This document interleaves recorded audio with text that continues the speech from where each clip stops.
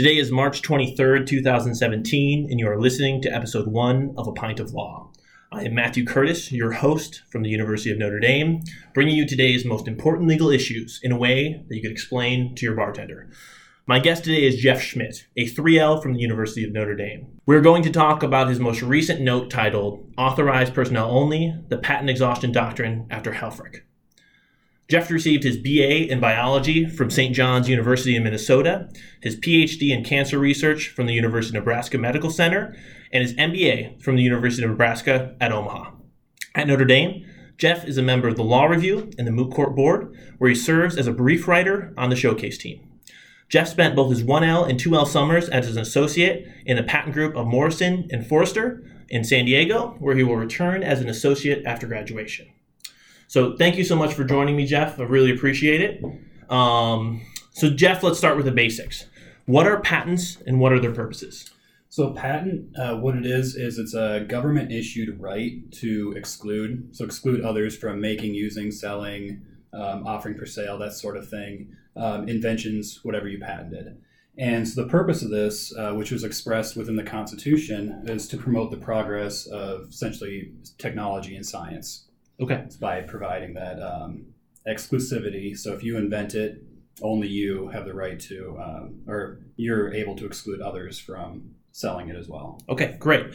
So let's get into a little more focus of this article. So now that we know what a patent is, what is patent exhaustion, how to develop, and what areas of the patent law is it applicable to? So the patent exhaustion doctrine, really what it provides is that upon the initial authorized sale of a patented article, it terminates all patent rights as to that article. So if you have some sort of device that you develop that's patented, as soon as you sell it to someone, they can resell it, they can use it, they can really do whatever they want, and you can no longer sue them. So there's kind of that initial exchange that they pay you money, they get the product, and then they can do whatever they want with it. And so this developed more than 150 years ago through some Supreme Court case law where they essentially came up with this doctrine because they were concerned over issues where a patent holder would sell an article and then would be able to control its post-sale use, would then maybe prevent the person from reselling it, or if they do resell it, then you then go to the subsequent owner and force them to give you a royalty.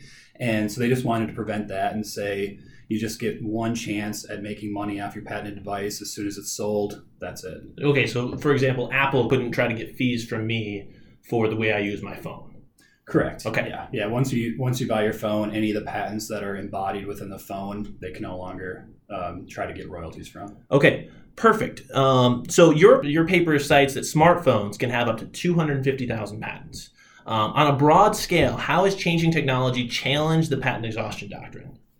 So the challenge really came up, like with this case exemplified, is these method patents. So in today's technology, you've got largely electronic technology, things where devices are interacting wirelessly, and then you have patents that aren't necessarily physical features of a phone. Like you certainly have some chips and various things within a phone that are embodied there, but you also have in the digital age these technologies that are methods of communicating between different parts of devices that are sometimes far away amongst each other.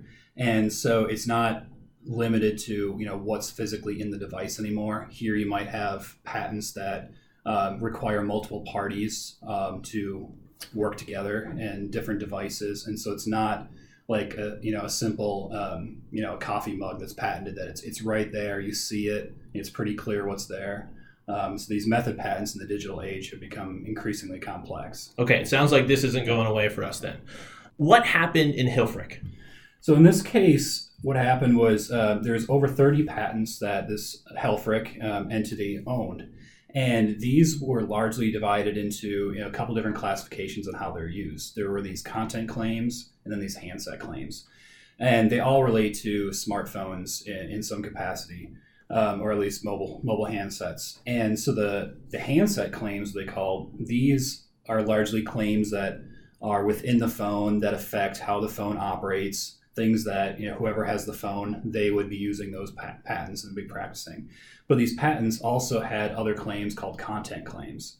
And so these were claims that would be practiced by by an entity like the New York Times, CBS, JCPenney, there's any company out there that might want to send hyperlinks to a mobile phone. And so they would practice these patents by sending the user some sort of content, and then the user could open them. But in terms of these claims, the handset claims would be practiced by the handset holder who bought the phone, and the content claims would be practiced by outside entities that are sending things to the user. And so what happened here was Helfrich licensed their entire patent portfolio to manufacturers such as Apple to make their phones that practice these handset claims, and would also be able to practice these content claims when outside entities are sending them content. So what happened was, after these phones enter the stream of commerce, Helfrich began trying to license the content claims to various parties outside, and got, I think, over 150 licenses with various entities. But some of them, including New York Times, CBS, JCPenney, they refused to take a license. And Helfrich ended up filing suit and saying, you're infringing these content claims, because technically speaking, they were. And what they were saying is, the patent exhaustion doctrine helps them. And so that's kind of what brought around this case. And largely, like the patent exhaustion doctrine, when those users bought the phone, the handset claims were all exhausted. So when the owner of the phone starts using the mobile phone, they might be practicing the handset claims, but they're not infringing. And then the content senders, like New York Times, they were practicing the content claims. They said, hey, the mobile phones are exhausted, including those patents, along with the content claims. That was their defense. So they were trying to get a free ride on the exhausted patents that went to the users. Exactly. Getting to the center of your article, you point out that there's three main differences between the district court's reasoning and the federal circuit's. The first is the distinction between patented inventions and patented systems. So what's kind of the difference, and what are the implications of the Federal Circuit's ruling on the basis of inventions for patent exhaustion? So with this, the inventions versus systems approach, so with the inventions, for instance, what the courts did, or the Federal Circuit did, was they looked at the claims and they tried to figure out, they tried to divide them into this content claims and handset claims. They said, these handset claims, these are all part of a single invention. It's part of how this phone operates. And then, they're similar in a lot of ways. And then you have this content claims, and they said, well, these are, not practiced by the handset owner at all. These are practiced by outside content providers. They're all similar in a lot of ways. These are distinct inventions. Now, the district court, they looked at this in terms of patented systems. They kind of lumped it all together and said, these were all licensed together to the handset manufacturers. There's 2 of the 30 plus patents that had both handset and content claims within them. And so they just kind of lumped these all together, particularly since the content claims do require some components of the handset claims to be practiced, because kind of the last step is to correspond with the handset holder. And so the district court considered it all one system. And if you start exhausting part of it, like the handset portion, it's all exhausted. Whereas the Federal Circuit treated them as distinct inventions. And they said, well, the handset claims, those are exhausted. They're within the handset. But the content claims, those are completely separate. So we're going to treat them separately. Okay. And that seems to be in line with previous precedent, right? Yeah. The Quanta decision, and to some extent the Univis Supreme Court case. Okay, great. So we're going to move on to the second issue here. It seems to relate to patent exhaustion, where the second invention strictly requires the first invention to practice its claim. So should there be a merger so that both claims could be exhausted? So this is where the Federal Circuit really grabbed hold of Quanta. So the Quanta was a Supreme Court case in, I believe, 2008. And the Supreme Court case, basically said that there has to be what's called substantial embodiment. So in order for claims to be exhausted, there has to be substantial embodiment within the device that was sold. Now here, the device that was sold was the handset units, so the cell phones. And so then they looked at these content claims, and then they said, are these substantially embodied within the phones? And in Quanta, the Supreme Court indicated that they should look for whether all the inventive aspects of the claims are embodied within the phone. So then they looked at these content claims, figured out what are the inventive aspects of it, and then said, do these lie within the phone or are these outside the phone? And what they said was that these are outside their phone. They said none of the inventive aspects are within the phone. And so with that, they said, essentially, they indicated that there would be no merger.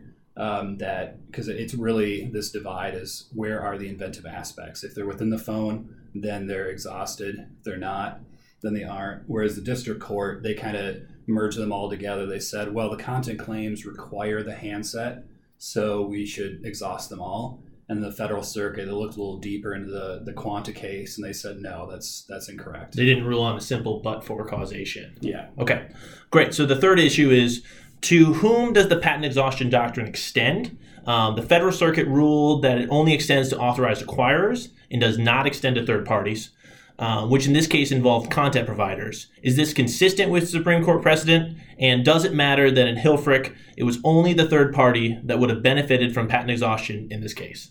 So as for the consistency with Supreme Court precedent, it certainly is. In the case, they talked about how Supreme Court cases, none of them have ever applied the doctrine to third parties. There was the previous case, the motion pictures, I believe it is, where it's been said that patent exhaustion doctrine protected third parties. But in that case, that it was more as a secondary beneficiary. So in that case, the authorized acquirer, person who purchased these projectors, they were sued for infringement because they violated this covenant in which they received the article. And then the third party was being sued as contributory or for contributory infringement. But then once they exhausted the patents toward the authorized acquirer, they said, well, nobody can contribute if there's no direct infringement. And so that was the only area where some people have argued that it does apply. But in all of the cases, and even within the Federal Circuit, they indicated that neither the court nor either of the parties were able to identify a situation where the doctrine has applied to a third party. So I think the defendants in this case were trying to argue for something that hasn't necessarily been recognized by the Supreme Court, but I think they're trying to argue that it's inherent or they should extend it to that respect. And as for whether it matters that it was only the third party that would have benefited, not necessarily. So this, the fact that the third party would have benefited only, that helped to show that these were two different inventions. That was kind of one of the early steps, is that they said, this helps to show that they're two inventions. And then when they proceed to the substantial embodiment test, they're able to say, well, handsets claims are exhausted, content claims are not. But it would be a more complicated matter if both the authorized acquirer and the third party would both practice the claims. But in that situation, the authorized acquirer, the patent claims would be exhausted. But the third party, most likely there'd be still some sort of infringement, although it'd be, that would all depend on what sort of technology it is. And if it's kind of through a copying kind of theory of infringing the claims versus, if you're able to actually get a hold of the unit, certainly you're not infringing. But yeah, so I think that really matters. Okay, so we covered motion pictures, which is something I wanted to get to, so thank you for that. So we're going to kind of wind down here. What are we likely to see the Supreme Court step in here? Is there one issue specifically that they might? Yeah, so as for this Helfrich case, so I just checked today, and there wasn't any cert granted in this situation. So I don't think they'll be hearing on this case, and that might signal that they agree with the Federal Circuit, or it might just be that the facts don't really align for what they might want to resolve. But I think there is a chance that the Supreme Court at a later date with a later case with different facts might kind of raise the patent exhaustion doctrine similar to what was discussed here.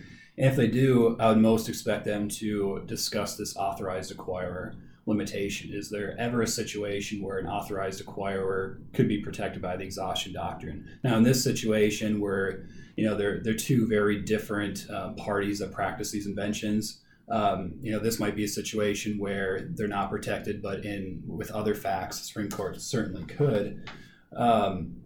And there is a potential for the Supreme Court to discuss this soon.